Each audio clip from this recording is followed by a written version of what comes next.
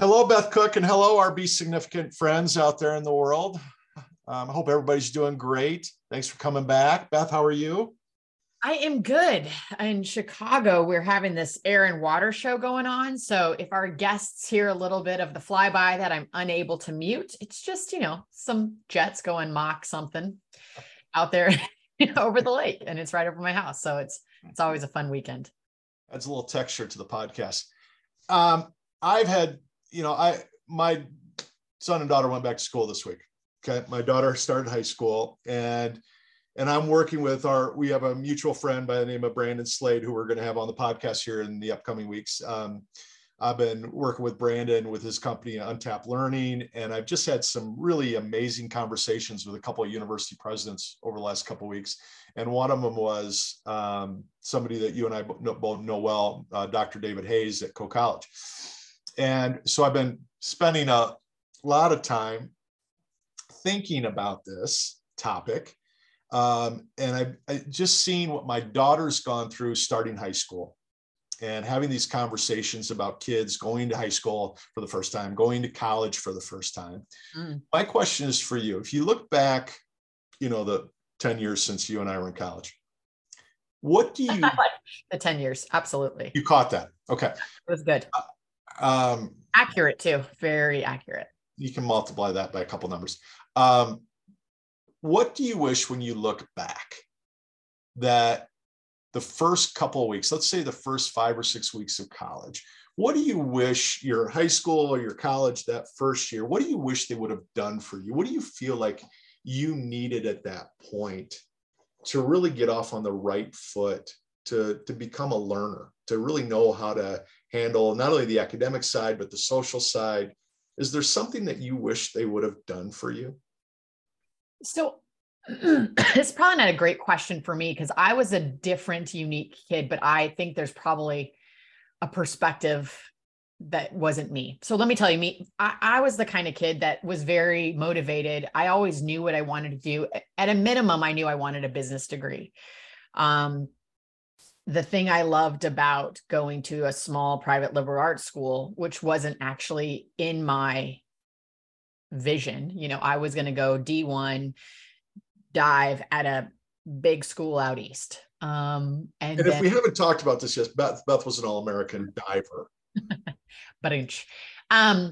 So I only came across Coe because they reached out to me, and it was on my travels of it made sense, and we could fit it in along the way of visits. And so I went and had an experience and stayed over, and the school, the people sold me, and it literally changed my world. And what I loved about the experience, and I know I'll go back to your question, is just, I got to learn more than I would have explored naturally if I would have went to a bigger state school, where I would have they have your elective, or they have the things you have to do, and then you get to choose whatever career path. And I got to explore so many different things, but I was always a kid, kind of knew what I wanted. And I also had confidence that I don't even know where it came from, but if I couldn't figure it out, I would figure it out. If I didn't know the answer, I just knew I could ask enough people to do it. So to me, I don't know if there's really anything other than the advice I give looking back is take advantage of every experience and anything you're interested in.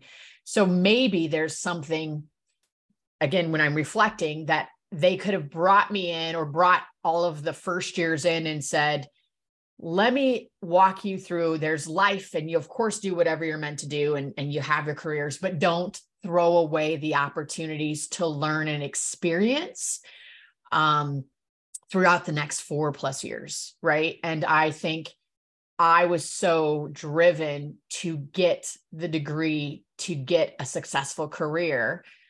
I missed out, and have made up for it since, on taking advantage of things like abroad terms. I felt like that was a luxury.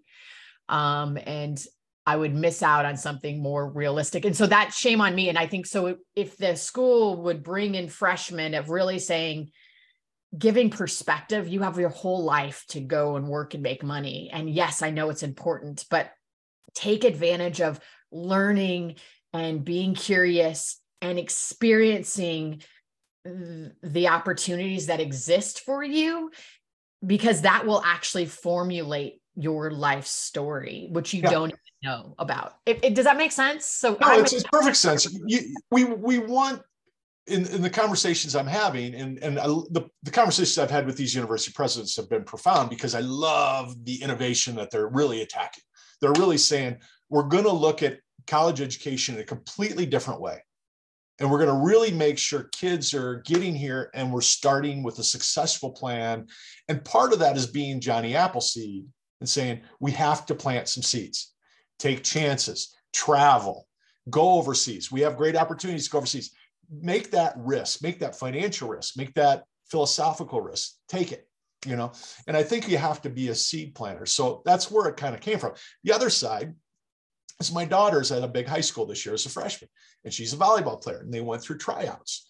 She came home 2 days in a row, and none of the coaches ever introduced themselves to these 98 girls trying out for 48 spots. She didn't know the head coach's name. She didn't know the assistant coach's name. They never asked her name. They never had her fill out a card. They never asked her what position she played. They never asked her how much experience she had. Okay. And then she has the first day of school, and she's in each class for 7 minutes after a 2-hour assembly. She gets 7 minutes in each classroom to start the day. And I go, well, did you get your locker? She goes, no, we have to figure that out on our own. We have to go tell them if we want. So nobody gave you a locker and set up your locker room. It gave you, you know, a chance to put your bag somewhere and where to put your books. She's carrying around these 2 bags that each weigh 30 pounds, one for volleyball and one for her classroom. And the first day, they don't even bring the upperclassmen in. So you know, that's really smart to just say, we're going to bring the freshmen and the newcomers in day one. But no one introduced her to a locker where they say, hey, let's get 50 pounds off your back. You know, so for me, it's just such a in my brain right now, top of my brain and so I'm going to throw this question back to you from an HR person. What do you want to do for your employees that are starting for the first time? How do we introduce them to that new world of this job, this career, this business?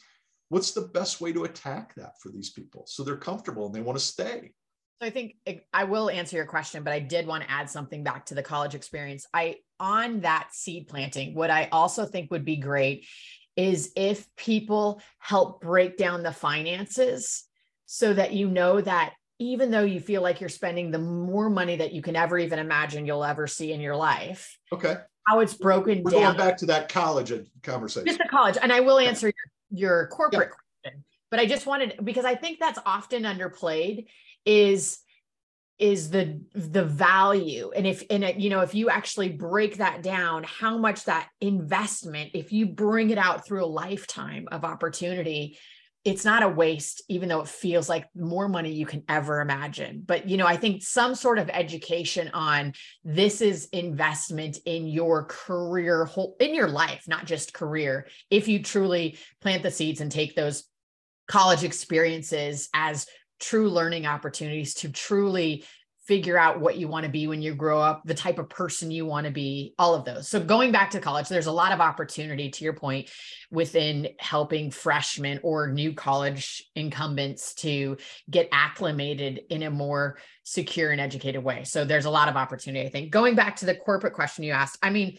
it's in every single role that I've had probably over the last 15 years, and I've been in it over 20, but where I really focus on in the candidate and employee experience. I've often said probably the last few roles that I've started, I joined the company in spite of the process, right? So my candidate experience wasn't necessarily phenomenal. Right. Not holistically, but there are, you know, again, in major organized companies where you feel like they should have that down. And then once you got on board, it was often, you know, really delegated to whom you're reporting to. So if they were good at it, you had a great employee experience onboarding. If they weren't great at it, or they were just pulled in a million different directions and didn't have the support or resources, you know, you're figuring it out. And so I think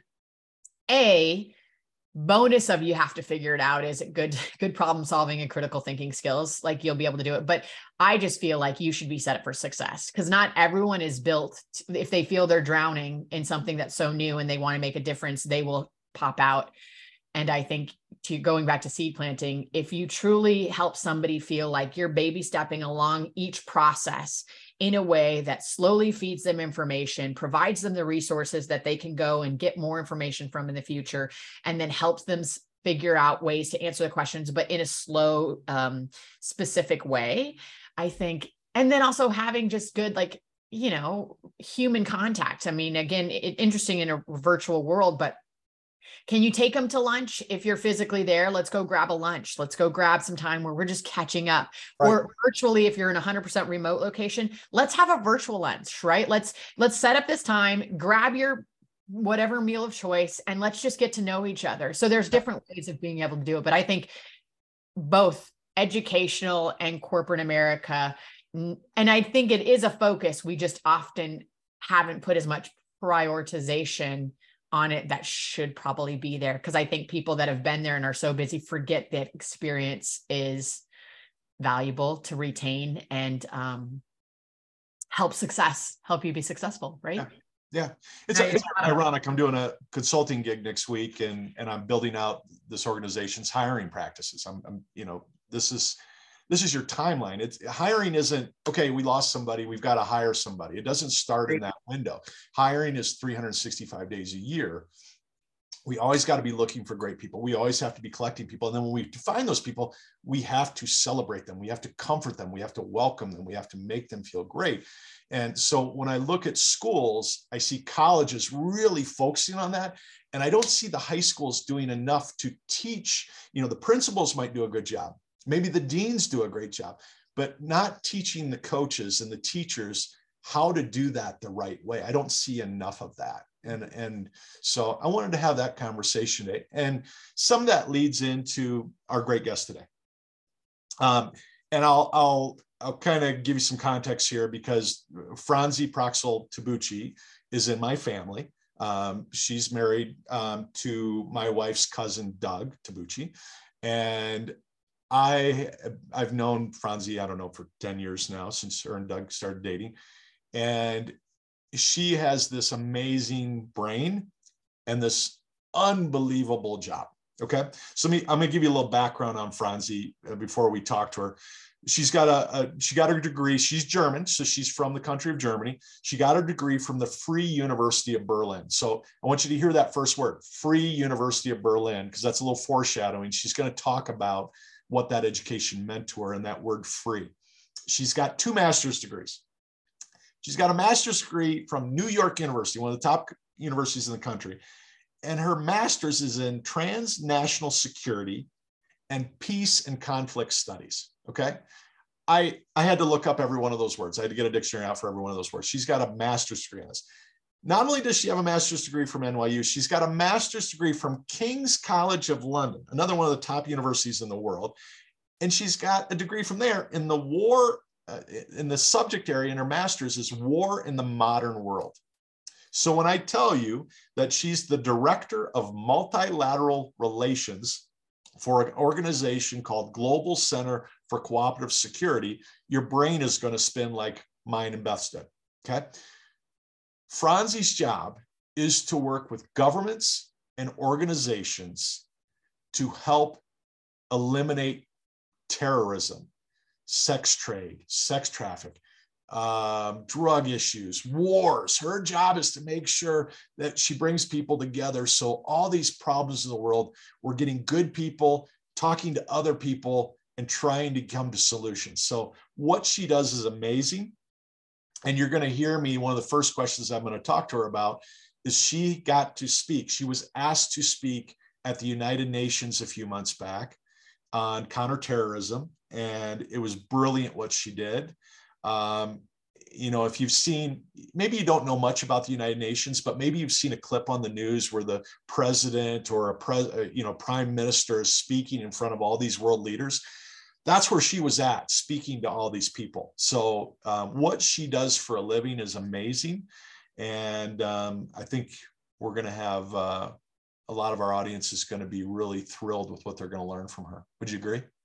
100%. I mean, her insight and approach was so, it is impactful and it's so amazing. Like, you know, you ask a great question is like, how do you deal with all the stuff, you know, you see and read about every day and are still going after solving those problems and not feel like I have to give up. Right. And so you talk to her and you get to wait and hear about her answer, but she's what an incredible guest, just an incredible mind, an incredible value of using her curiosities and the things that she learned and was interested in to help a real big problem in the world. And yet it is like boiling an ocean, but she still does it, as we heard on another guest, one buck at a time. Yeah, it's great.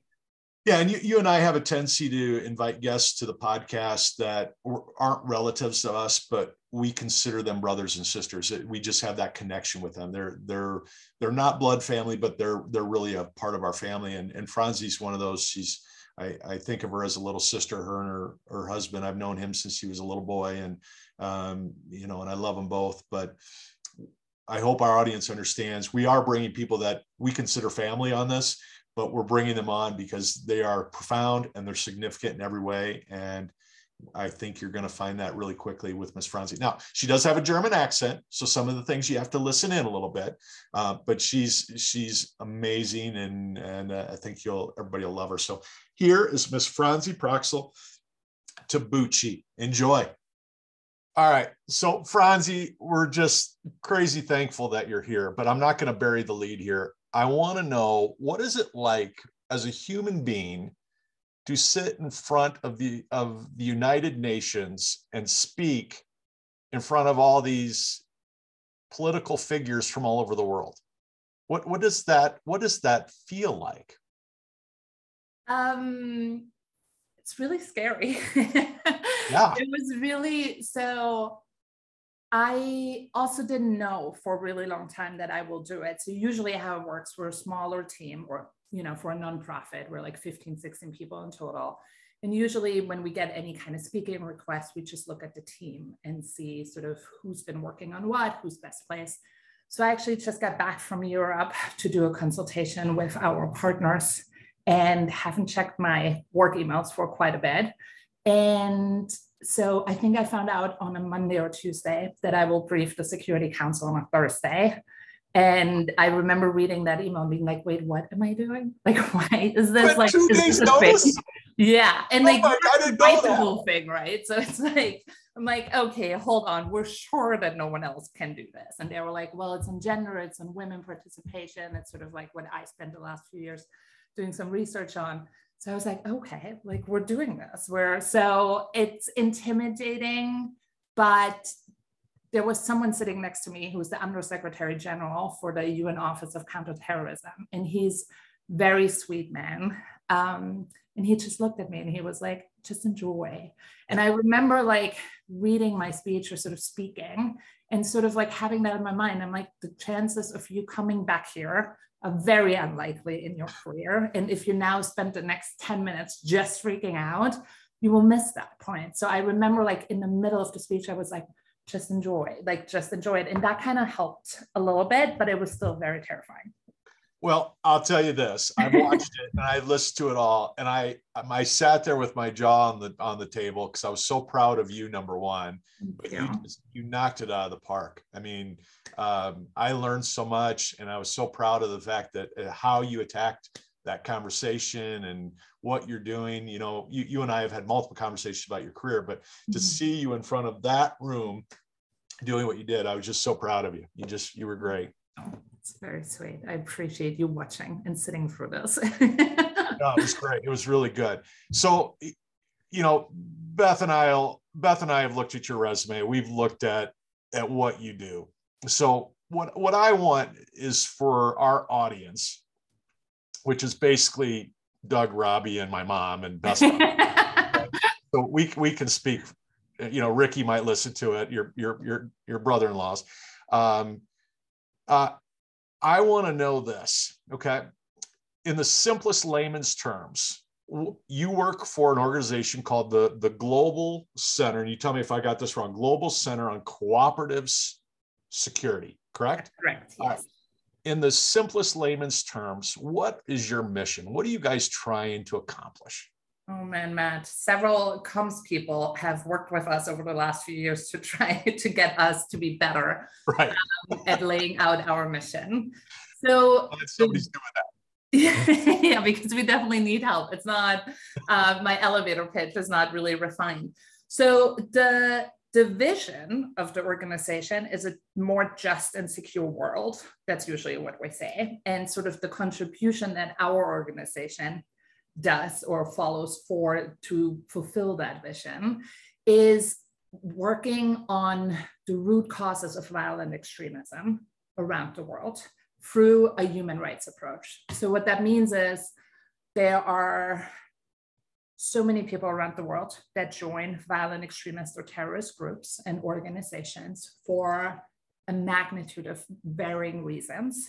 And we work with partners, and those partners are civil society organizations, governments, private sector, tech companies, really with like the whole bandwidth of society on supporting them and working with them to prevent folks from joining terrorist groups or violent extremist groups, and then also working on the chain of sort of the follow-on and like the aftermath, if you will. So if individuals left and they want to come back into their society and sort of be rehabilitated into their community, what does that look like? How do judges approach a trial that has to do with a violent extremist case or terrorist offenders? How do prisons work with terrorist offenders, and what do they need to know that's different from any other offender?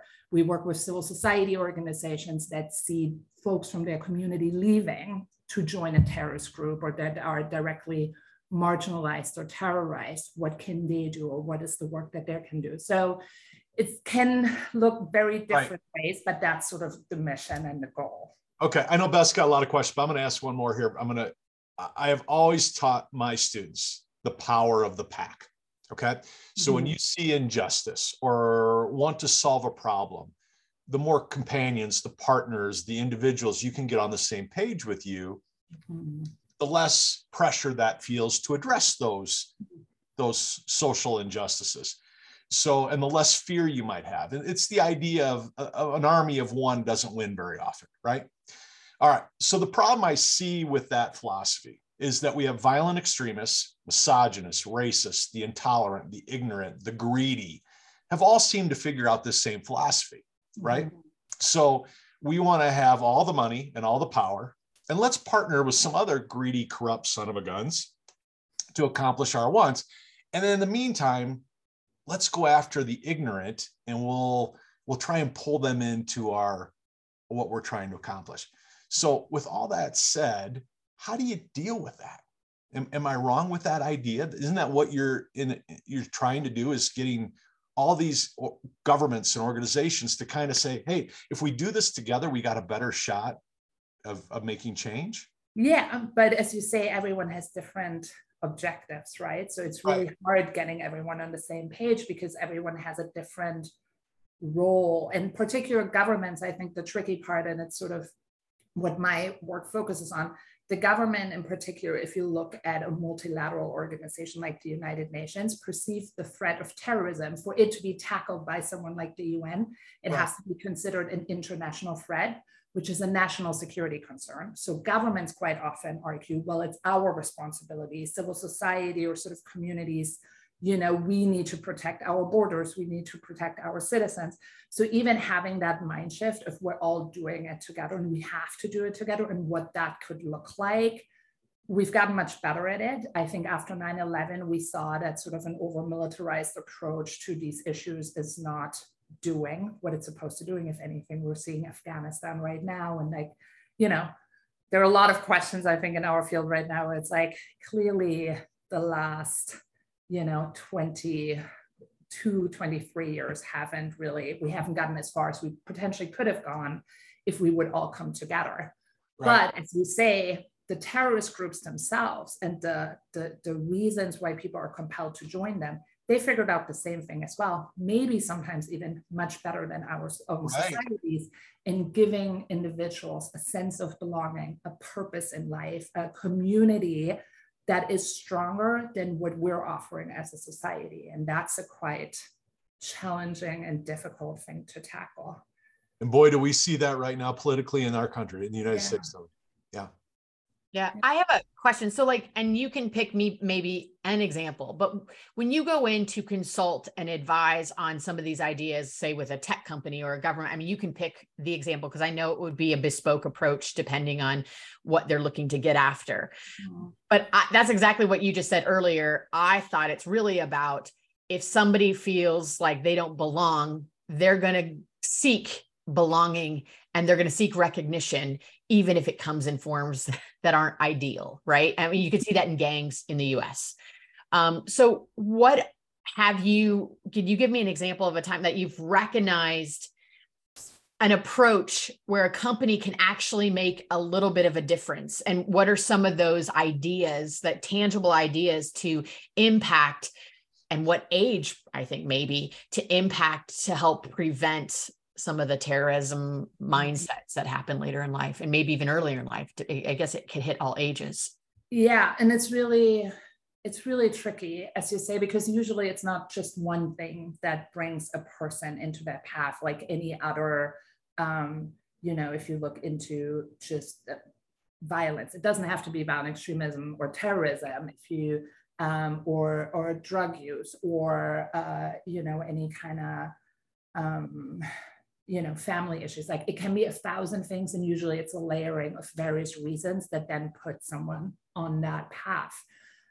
We actually see a lot of times it's an economic incentive as well. If you grow up in a country where there are no job opportunities and you're put in a position where you have to take care of your family, you make really hard choices. I think all of us know that like, if you put in that position. So it's very difficult. I think how we're trying as an organization is to start precisely there of bringing all stakeholders together. So what we try to do now, the organization has existed for a while, so we have standing relationships, but usually when we go into, let's say, a country or a community context, we do an assessment, a landscape and stakeholder assessment of what are the issues, what does research say, sort of who's operating, are there already actors in the country or in the community that try to help, and what are they doing? And then sort of bring everyone around the table and sort of try to figure out and have a conversation around what they see. Usually my approach, or the organization's approach, is particular communities and civil society know often best. Because they see it, they're on a day-to-day around, and that can be really anyone. That can be teachers that are involved, that can be psychologists, parents, that can be community leaders, quite often religious leaders. Really, the more you talk to people, really, and sort of trying to piece it together, you recognize everyone has a role. But quite often it's the individuals in the community that knows best. So we try to support and listen to them of what they've identified. And so we have really the pleasure and honor of working with civil society organizations and individuals around the world that do exceptional work and put their lives really at risk on a daily basis. And yeah, so it's a difficult answer to give. It can be, often it's about a human connection. It can be really identifying the individuals in a community that have that personality and sort of that power and that willingness to communicate and engage with individuals. It can be, I think in the simplest sense, for if we look at private sector and tech companies, it would be for them to take on a do no harm approach. So really thinking through their company philosophy and sort of how they're leaving or operating within a culture and a context, and is that creating more harm than good, and how that could be shifted. So it really looks different depending on who who you talk to. And do you have a little success story of, again, I know it takes a while. It's like boiling an ocean. That's what I feel like. But we just interviewed somebody that said they take, instead of boiling an ocean, one bucket at a time. Right. And that's kind of like, do you have an example of, I mean, that maybe it's making little micro steps, but a specific example of, and you don't have to give the details of the country, but of an effort that you put in place through one of the many partners that you work with that seems to be getting some legs of positivity? Yeah, I mean, there's so many. And I think that's actually it's one of the things that we don't do well is really, and that I would argue a lot of terrorist organizations do better, is actually defining and talking about what works and like the positive vision of it. What are we offering individuals? Promoting your successes as well. Yeah, and like thinking about sort of what has worked and really taking time to sort of evaluate of sort of like approaches. I mean, there's so many success stories. There is, I know, and I'm not going to mention like specifics, but there was a success stories of, I don't know if you remember, there were a lot of girls that were kidnapped in Africa and they were returned for, that would be an example of actually like very pragmatically finding young girls that were abducted into a terrorist organization and that are being brought back to their village. That's a very concrete thing. But then there's also policies. I work a lot with governments and then rewriting their policy to approach, they're taking on a human rights approach in how they're tackling terrorism and violent extremism within their own country, instead of marginalizing further communities that are already marginalized, which we've seen a lot when governments first started drafting policies after 9/11, or like the UK, you said you travel to the UK is a good example. They have something called the Prevent strategy, and they're in the, I think, 4th or 5th iteration of their strategy. And the first year came out that they actually marginalized Muslim communities much more than helped them, because all the strategy really focused on was, oh, it seems to be a threat from the Muslim communities, so we're going to police that harder, or in those communities harder. But that marginalized those communities even more. That fractured the country and the structure of society much more than it brought them together. So they wrote several iterations. We're far from perfect, but it's definitely better than the first iteration. So continuing to hold governments accountable for their own work and how they're actually impacting communities that further push individuals away is like another example of why it's so important to continuously to work together, really. Franzi, I was really intrigued with the article you and one of your colleagues wrote recently, on, and really the centerpiece of it for me that really jumped off the page was fear. You know, and for me, I kept thinking about, I just watched this show on Apple TV about a hijacking on a plane. You know, the idea that there's 250 people on this plane and there's 3 people with guns or 4 people with guns, and they're controlling the masses, and that fear of what that does for me individually. And the quote that I pulled out of that article that I thought was really profound, the stat that you gave was 3.2% of the world's population. So tiny amount of the world's population live in countries with open civic space. Mm-hmm. And for me, I thought it was great. It was a great stat to tie together what you guys were talking about.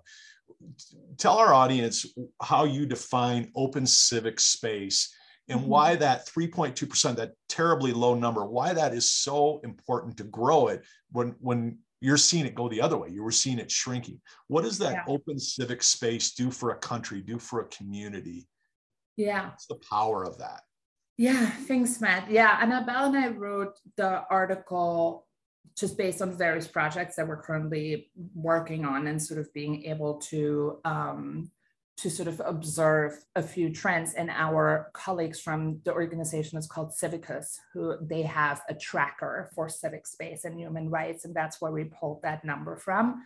And they're amazing at Civicus. It's a great organization. And so how we define it, or part of it, is actually, it's interesting because you brought up the US context a couple of times.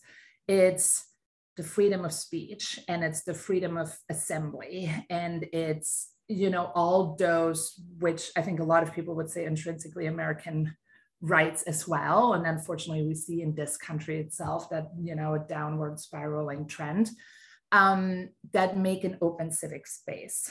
And, that you can speak out, that you can voice your opinion, that you have a freedom of expression. And unfortunately, what we're seeing in the political climate, and I'm sure no one is really surprised because we see it in all kind of media and news examples of that, it's gotten more difficult over the last few years. And we've actually seen more laws come out that really shrink that space and that become, again, staying with the US, like if you look at the abortion laws, if you look at politically the elections, what happened, and that's all part of, what we consider civic space and the individual freedom that we have as a person to be who we are. And unfortunately, across the world, that is getting more difficult because you mentioned a few of those in the beginning, Matt, like you have intolerance and racism rising, you have extremist voices and opinions rising that suppress other opinions. And that's really what we see and what we mean when we say we have a shrinking civic space, really more so than a growing civic space. And for me, I immediately thought when I read that, I immediately thought of libraries and the attack on books, the attack on, my family, we love the library. We don't have a ton of money. So for us to go out and buy a $25 book and read it once and then go, okay, what do I do with this? It's hard. So I love the fact that I can take my kids to the library. They can look at every book and go, okay, what do I like? What do I want to read? So the fact that we're shutting down libraries in the United States of America, we're back to banning books, healthy books, the things that we, kids need to learn. And the idea is, well, I don't agree that book should be read. Okay, well then don't pick it up. Yeah. We've lost that mindset where, okay, it's like this Bud Light thing that's going on right now in our country. Why do I care? Why does it affect me that Bud Light wants to focus on this part of our community and do something good to promote it? Why does it affect me? So I guess for me, that's where the extremism comes from. Somebody gets really angry in a chat room, and then I listen to it and go, okay, maybe I should be angry about this too. Is that where it all starts, with something that little? I think it's the same source that you mentioned earlier of like being in an airplane and being worried about. It's fear. It's fear of you having to protect yourself and your lifestyle. And often, and this from sports, that means going into the offense instead of the defense. And I think that's what a lot of people choose to do in a very unhealthy way, instead of saying, we can all live and coexist, and I might disagree with you.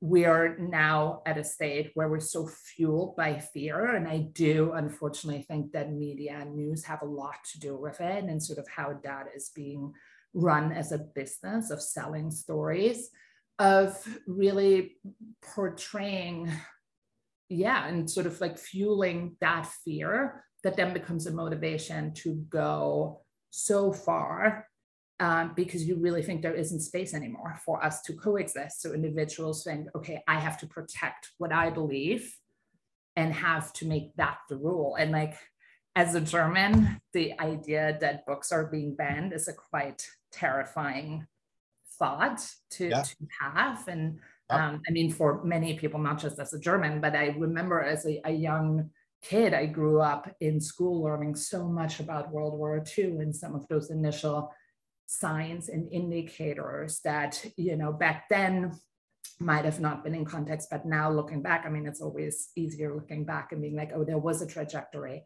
But we are definitely at a point in the US where it feels we're way too close to sort of that trajectory for, I think, most people's liking. And it's amazing how much oxygen that fire is getting.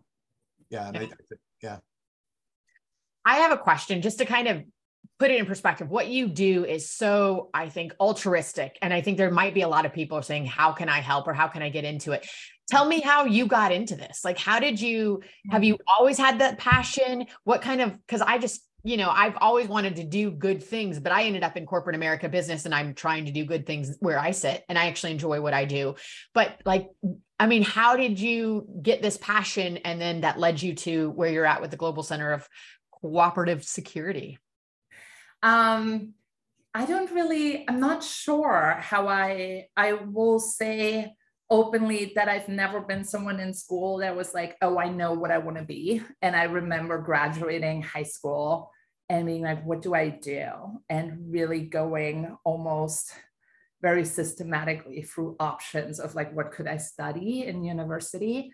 I've always been really interested in sort of how society works, or why individuals choose and make certain decisions in life, and how we treat each other within a community. And I think sort of that brought me into the path of, okay, there are a few sort of social sciences, political sciences, psychology sort of that were within that area of interest. And I ended up studying social and cultural anthropology. I thought the idea of learning about communities around the world, and how communities set themselves up, and how we work differently, was super interesting. It was a great undergrad to do, because all you really do is read and learn about sort of how people live. And then within that, a new concentration, which back then was quite controversial, because anthropologists are supposed to observe communities and not really interfere. But I remember in university, a new concentration of peace and conflict studies within anthropology came out at my university. And I was really interested, because the idea of going to war or conflict and choosing that is a quite strange one to me. I've learned much more about, of course, war theory and sort of why nations choose to go into war than through my grad school. But just like as a very naive thought, I was like, I don't understand how anyone would ever choose like fighting or conflict over peace. And so I ended up doing that. And then within that, I quite quickly, and I think it's all timing always, right? Of like sort of the conversations that took place at that time. I actually was introduced to the field of terrorism through suicide bombings, because it was at a time when a lot of the suicide bombings took place, particularly in Palestine and Israel, which unfortunately continue, of course. But I ended up writing my undergrad thesis on suicide bombers in Palestine and how they make that decision, because it seems like such a far-fetched decision to put your own life at like for a greater good. I was just like that thought on an individual basis. I was just really curious and exploring. And that led me to grad school. And then I just kind of got stuck on the topic of terrorism and counterterrorism. And that's how I ended up. It's amazing. So that's just kind of like a great career path for people to say, like, if you're interested, have the conversations, be curious, and see where it leads you. Right. I mean, that's amazing. And just follow your gut. I mean, I remember, and I will not argue with that because I work in the nonprofit sector, but I remember going to school and everyone was like, what are you going to do with anthropology? And I was like, I have no idea. And like, it's a good question. But I think our world changes so much, and we see it now through other fields. I mean, there's so many jobs out there that I never even heard of or didn't think were an option when I went to school. Like, things change so much. So I think following sort of what your interest is always a really good, you can always craft a story out of that. I mean, you would know HR, Beth, but I think I would assume like reading resumes of like if someone has a compelling story and sort of a compelling argument of how they ended up where they are in life, that's always, a good starting point. Yeah, I've never, ever worried about what you got your degree in. I mean, of course, if you want to be a doctor, again, there's certain things you have to, but there's so many things. I'm like, just be curious. That's the biggest advice I always give when I speak to college students. Just be curious and learn whatever. It doesn't matter what you major in, for me, at least. Yeah. Maybe I have a unique perspective because I just really want the attributes of investigating, that curiosity, taking it to the next level. How do you then transfer what you learned to what you're doing? Because I think that's so important. But I love your story, because I think there's so many college students out there, like, I don't know what I'm going to do with it. And unless I have to do with it, I think some of them have even parked it and said, maybe I should take some time off until I figure out. And I was like, just go and get a degree in art, get a degree in something you're interested in, and then go check out what the world has to offer within that curiosity. Yeah. I feel like you don't have to have it figured out, because look at your great path. Like it's led you to the UN. That's amazing, right? I mean, oh my goodness.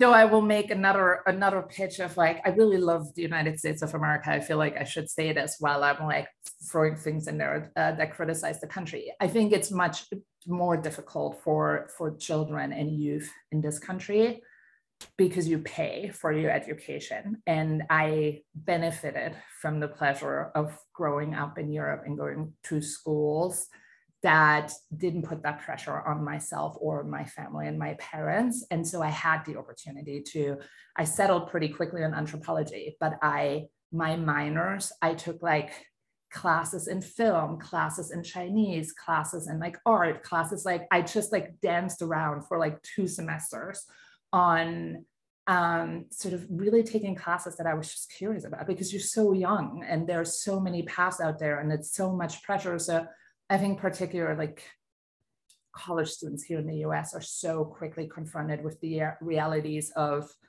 if you make a wrong decision, and there isn't really a wrong decision, but like sort of sticking it out, even if you feel halfway through the studies, you might not, that's not your path, because it always comes down to, oh, I threw away money, it will cost me more, it will cost my family more. And that's a really difficult, I think, position to be put in when you're that young. I would almost say, and I totally 100% agree, I would almost say it's not throwing away money, because if you're learning and you're exploring, that innovation will come out in whatever you're meant to do. The society, to your point, is there, it's full of opportunity of how you can take your natural abilities and what you've learned and apply it to society, right? And in whatever form that looks like. And I agree. I'm just echoing your sentiment of don't worry about, again, in the United States, it is expensive, but don't worry about, it's not a waste of money and investment in education and learning something new that you might just be curious about. So I love that.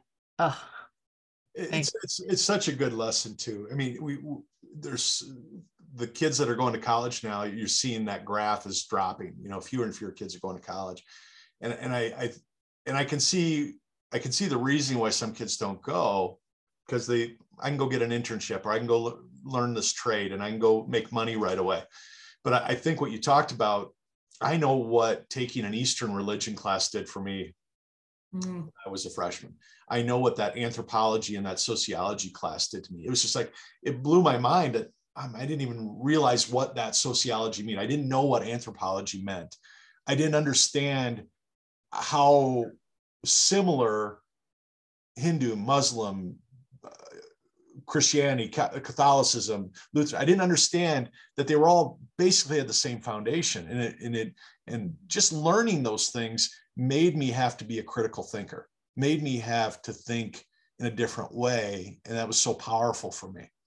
So I love that advice. Now, here's the thing that I'm always impressed by you.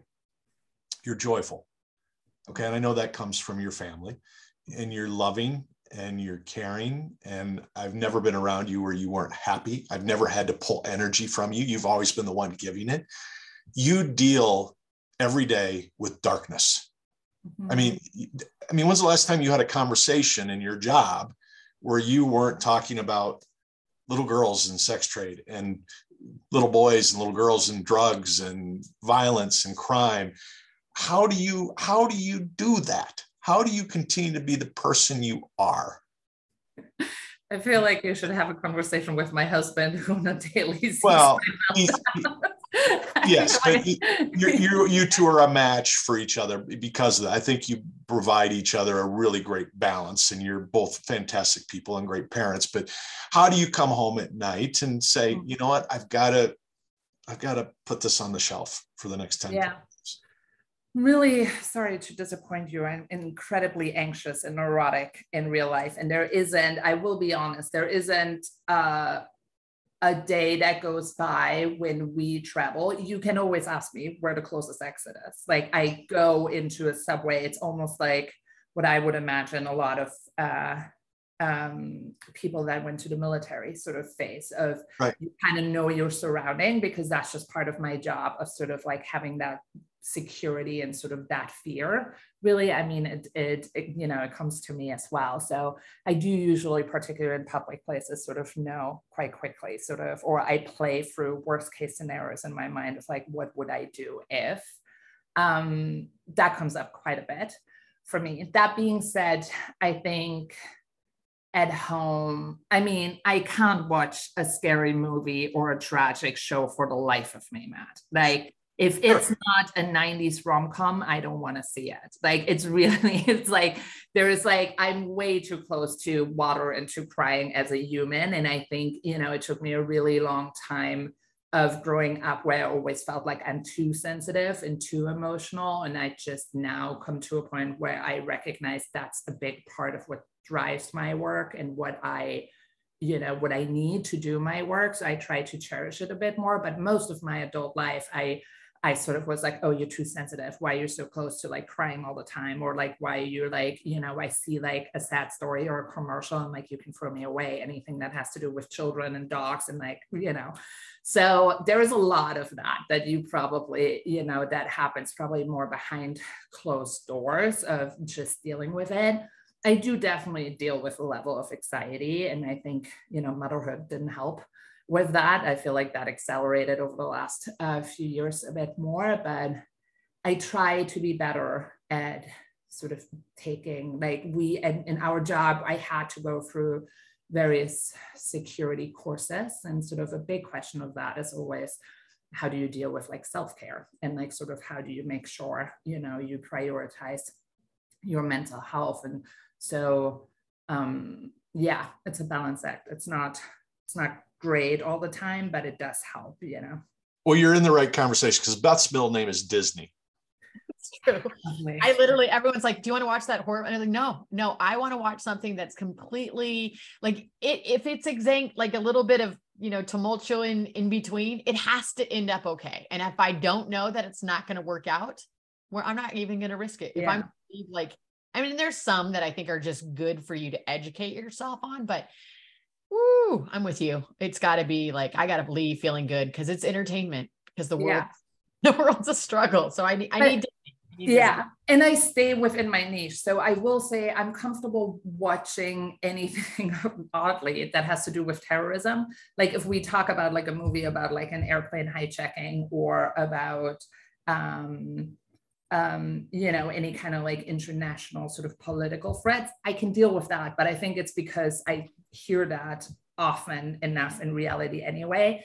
Anything that's outside of that is I can't like add to my plate, if that makes sense. So like any kind of horror stories, any kind of, any kind of like, I don't know, even medical, like those medical shows, and everyone loves sort of like medical shows. I'm like, no, I don't.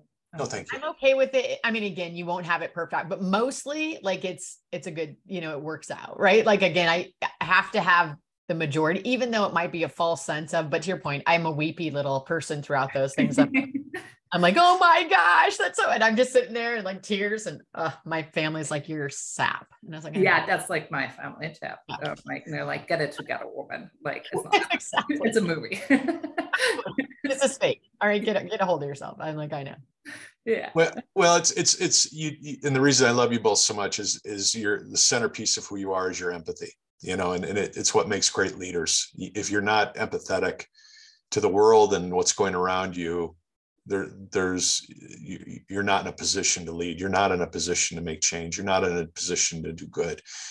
There has to be that humility and empathy, and that's what makes you who you are.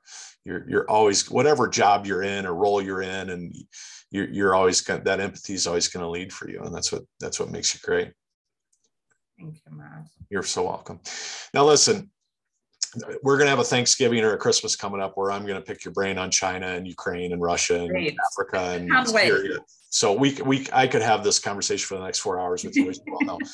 But we've beaten you up enough. We're going to have some fun with you for a couple minutes. We have a rapid fire, so we have about 7-8 questions we're going to throw at you. We joke because it's called rapid fire, and it ends up being the longest part of the interview. But we want you to have fun with these, whatever comes to your brain. Okay. And it's our opportunity to share your smarts and kind of who you are with the world. Okay. Yeah, you just scared me, but you know. We'll have fun with it. Beth will get us started. So have fun with this. All right. So what job would you do if it wasn't what you're doing? Sell vintage clothes, have a little vintage store somewhere. It's actually my plan B. And most people in my field, I've asked this question, a lot of colleagues from like a lot of different paths. Everyone has a plan B. And most of the time it has to do with have a little store, have a bakery, brewery, like those kind of things that have nothing to do with the job we're currently doing, but everything to do with community. I would love to have a little shop, travel the world, buy vintage clothes and like home goods and sell that. Maybe have a little coffee shop front where people can grab a coffee. Yeah, you can combine with the bakers of the people that want to do this. You're like, okay, why don't you bake in the front and I'll, sell my vintage in the back. I love it. Yeah. My wife will tell you this, not many people know this. I have a little bit of a fashion infatuation. So I love that idea of really. You've got an investor in me. Good to know. Because clearly, as you can tell, I thought about this. It's not, I don't think it's as far away. This might be an option in the future, hopefully. You never know that I know anything about fashion the way I dress, but I do. I like that idea. I like it. I like where you're headed. All right. You're 21 again. What would you, or maybe you'd meet your 21-year-old self in a Marvel movie. What advice would you give that 21-year-old if you could go back and talk to her?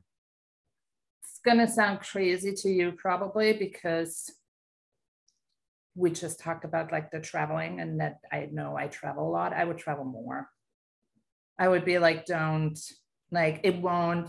I remember like coming to the US and being so worried that I was a few years older going to grad school than like my US sort of the kids in my class with me, because in Europe we do an extra year of high school, like so you already like don't finish till you're like 19, 20, and then because we have the option and don't pay for education, sometimes that means we take a little bit longer in our education because we can.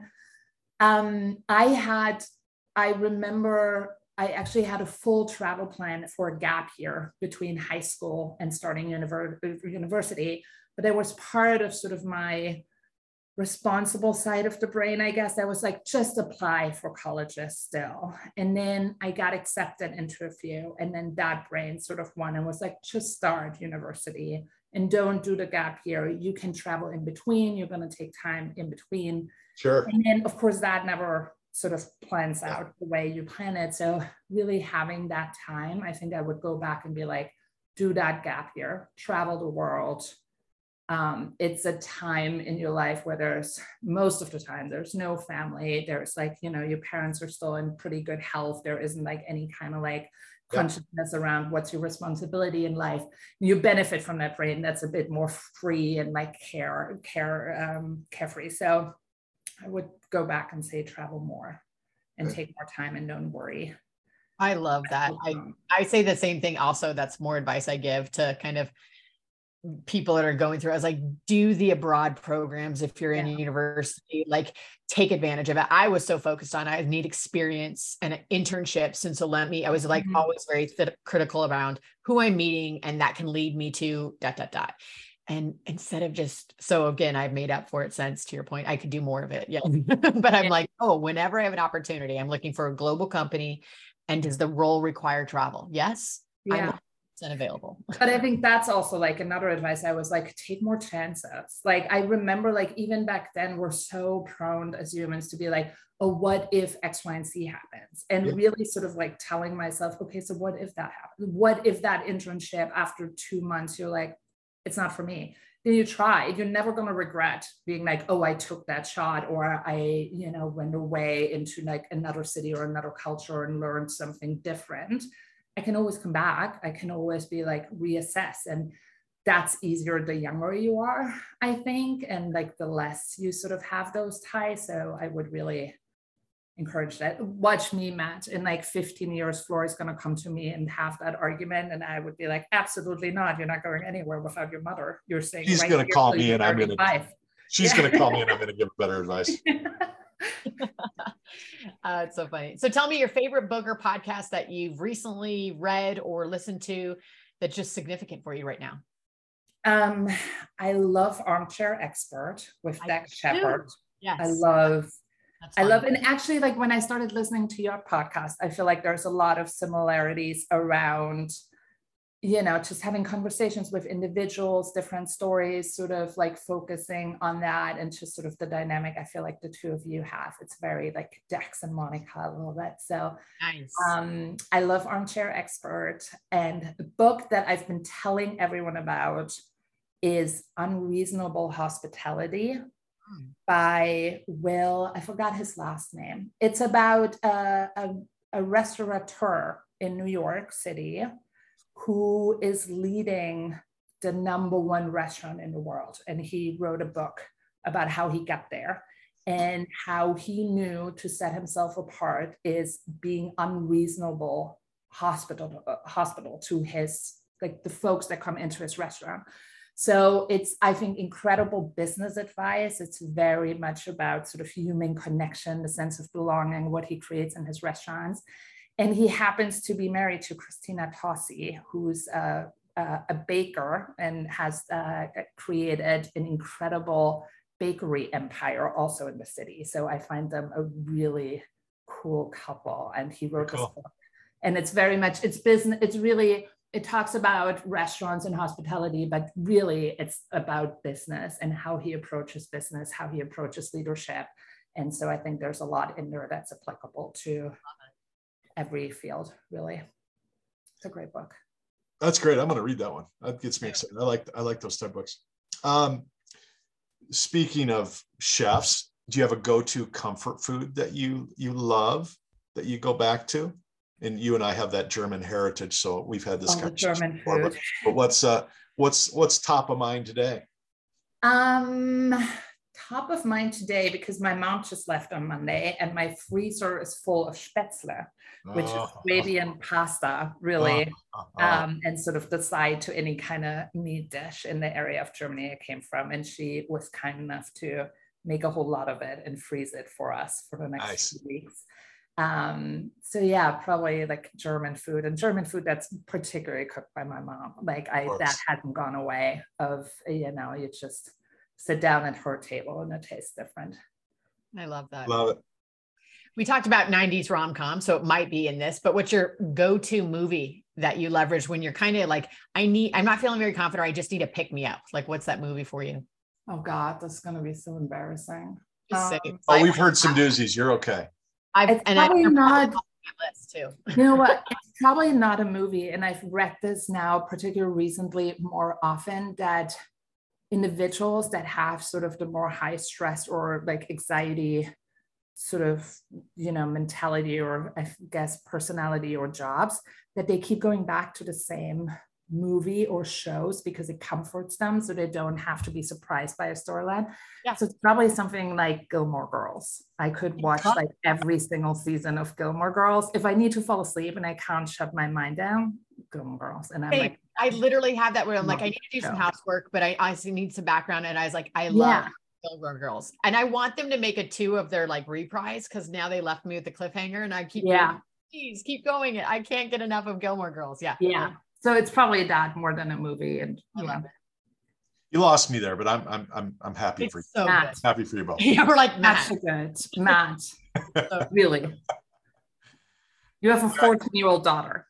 This is the perfect show to watch with her. The perfect show. It's the perfect show for like. It's got to be better than OBX or whatever she wants. I don't know what that is. I don't either. I turned pretty today or whatever. Gilmore Girls is lovely, and it's such a good show for a young woman too, I find. It's got to have less pretense in the stuff that she watches, so And I watch it now, just going back to Gilmore Girls, because I could talk to you about this all day. But it's so witty. Like if you go back now and like the jokes that they made with their witty repertoire, I was like, oh my gosh, the writing is so good. So good. And like the cultural references within the show of like music and literature, it's great. Like my brother and I used to watch it together. He's obsessed. Like I have Christmases of just Gilmore Girl related Christmas gifts from my older brother, because it's wonderful. Yeah. Can I get you to a glass of wine? I wish about it for hours. That would be fantastic. That would be great. All right, Franzi, this is the question for you. Okay. Okay. All right. We've asked this to a lot of people, but this is the one we really want the answer from you. If you were president for the day, you need to make one change. You could implement one thing and you didn't have to worry about Congress or anything. What would you change today? For this country? Yes. I would. You'd have to be the vice president, but the president was giving you the. Yeah, I'm sorry, as a non-US citizen, like my only chance to ever get into the White House is my husband. Right. And I don't think he has those ambitions, rightfully so, because, you know, you have to be a very specific person to be okay with holding that much power in your life. Yes. I probably would tackle the abortion laws somehow, and probably me being a young mom, that really got to me. And I know there are so many issues right now, but from a gender equality perspective, that really freaked me out. And having a sister-in-law right now that lives in a state that was impacted by that, who's pregnant, I find it very terrifying. Me too. And I find it very terrifying, again, from like the perspective of where our society is going. Unfortunately, sexism and sexual violence is a really strong indicator of predictor as well. And sort of seeing that where we're going, yeah, it's probably like my mom heart. I think that would be the first one I would tackle. And not to say that that's the most important one, because I know like the libraries and the racism, and there's so much, but yeah. But if you've ever read Freakonomics, it's the foundation of all those things. Yeah. And it comes from the same source. Again, it's overpopulation, women that don't want their children, men that don't want to support their children. And, we don't address those problems near enough. And keeping women sort of in a certain role, because men determine for them what happens to their bodies. And sort of that is hugely impacted by how men sort of want to keep the world. And We're with you. Yeah, I think too. And just in general, like healthcare around it, like sometimes there are reasons as to what you need to do to be healthy, but you're making this overarching law. That's just not great for proactive women healthcare. So yeah, agreed.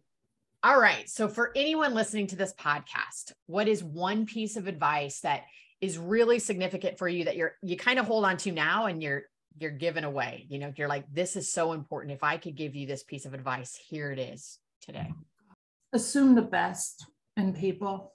I think it's so hard, because we all have the things that we carry around, and motivations and stressors and reasons that impact our daily moods. But I think even in the smallest, like in your families or like in marriage, like Jack and I talk about this a lot in therapy, when we, like assume the best, that like whatever the reason is, another person might be frustrated or mean or something happened, that we don't assume they meant to hurt us, but rather there's like a different story. And I think that sort of carries from the very individual level to all the way of like a society level of helping us trying to understand the people around us a bit more.